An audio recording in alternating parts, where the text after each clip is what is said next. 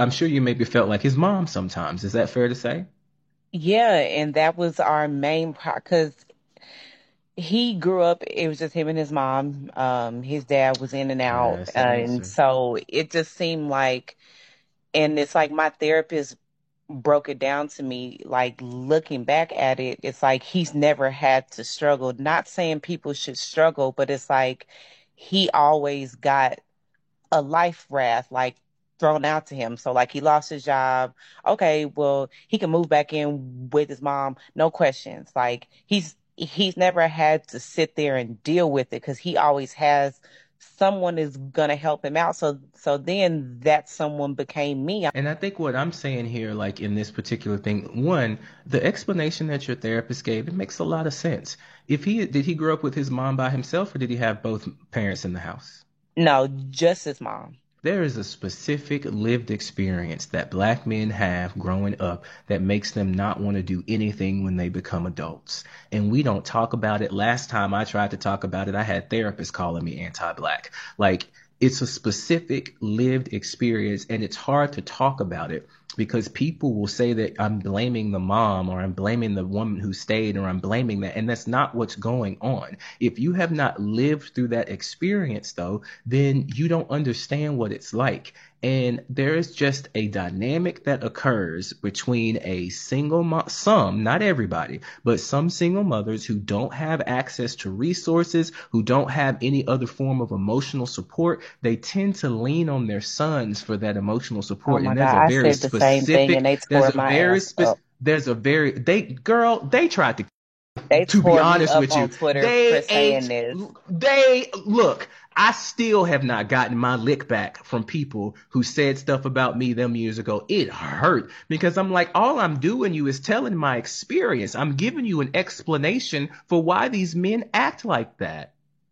These men And act like that. it literally became a point of because his mom ended up moving here too, which is so they and and I don't know if this is the right terminology, so please don't like I'll help you out. slander me, Look, y'all. we on the same team. Don't worry about them. I got your back. I'm gonna defend you. But Let somebody say okay, it something to just you. seemed like they had a very emotionally Yes, that's the relationship. term. That's the Okay, term. I That's didn't what know it if is. that was the And right then term, and but then and then those men grow up feeling like they've had anxiety and depression their whole life and they have not. That is what happens when you grow up with an I have to be careful saying the word, but when you grow up in an environment like that, and like people have asked me in the past to explain what that experience is like, and I can't do it without crying and screaming at the top of my lungs. There's no way to explain. And see, now, yeah, it's other races too, just so you know. Mute Asta, please, if you don't mind, because I know you may not have meant it, but it's pissing me off because we're not talking about other races right now. We're talking about a very specific experience. And that's what happens.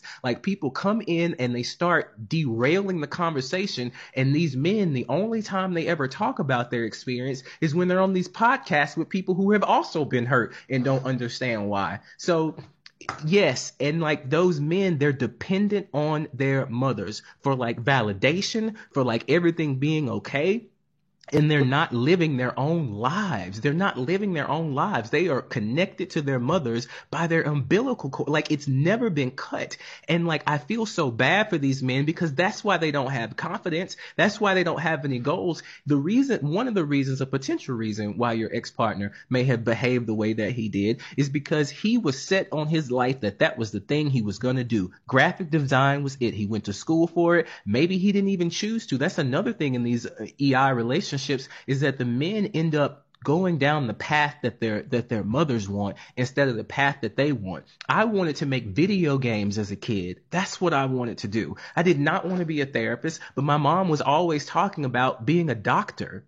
And I don't want to be a doctor. I never wanted to be that. But when you grow up with someone who is constantly influencing you in that way, they have complete and total control over what you believe, what you think, what you say, how you say it. They control your reality. It's like being a character in a video game, being controlled by that person. And so that yeah, young it was man, really wild.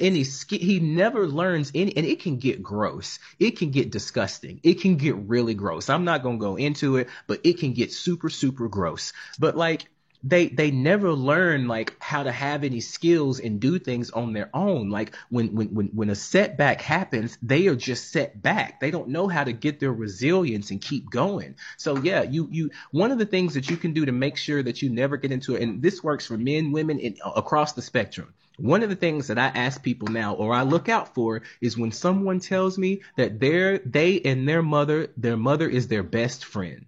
If somebody tells me that their mom is their best friend, it's not immediately a red flag, but it is a yellow one, because my next question is, how long have you and your mom been best friends? And if they say since I was a child, run. Short Cast Club.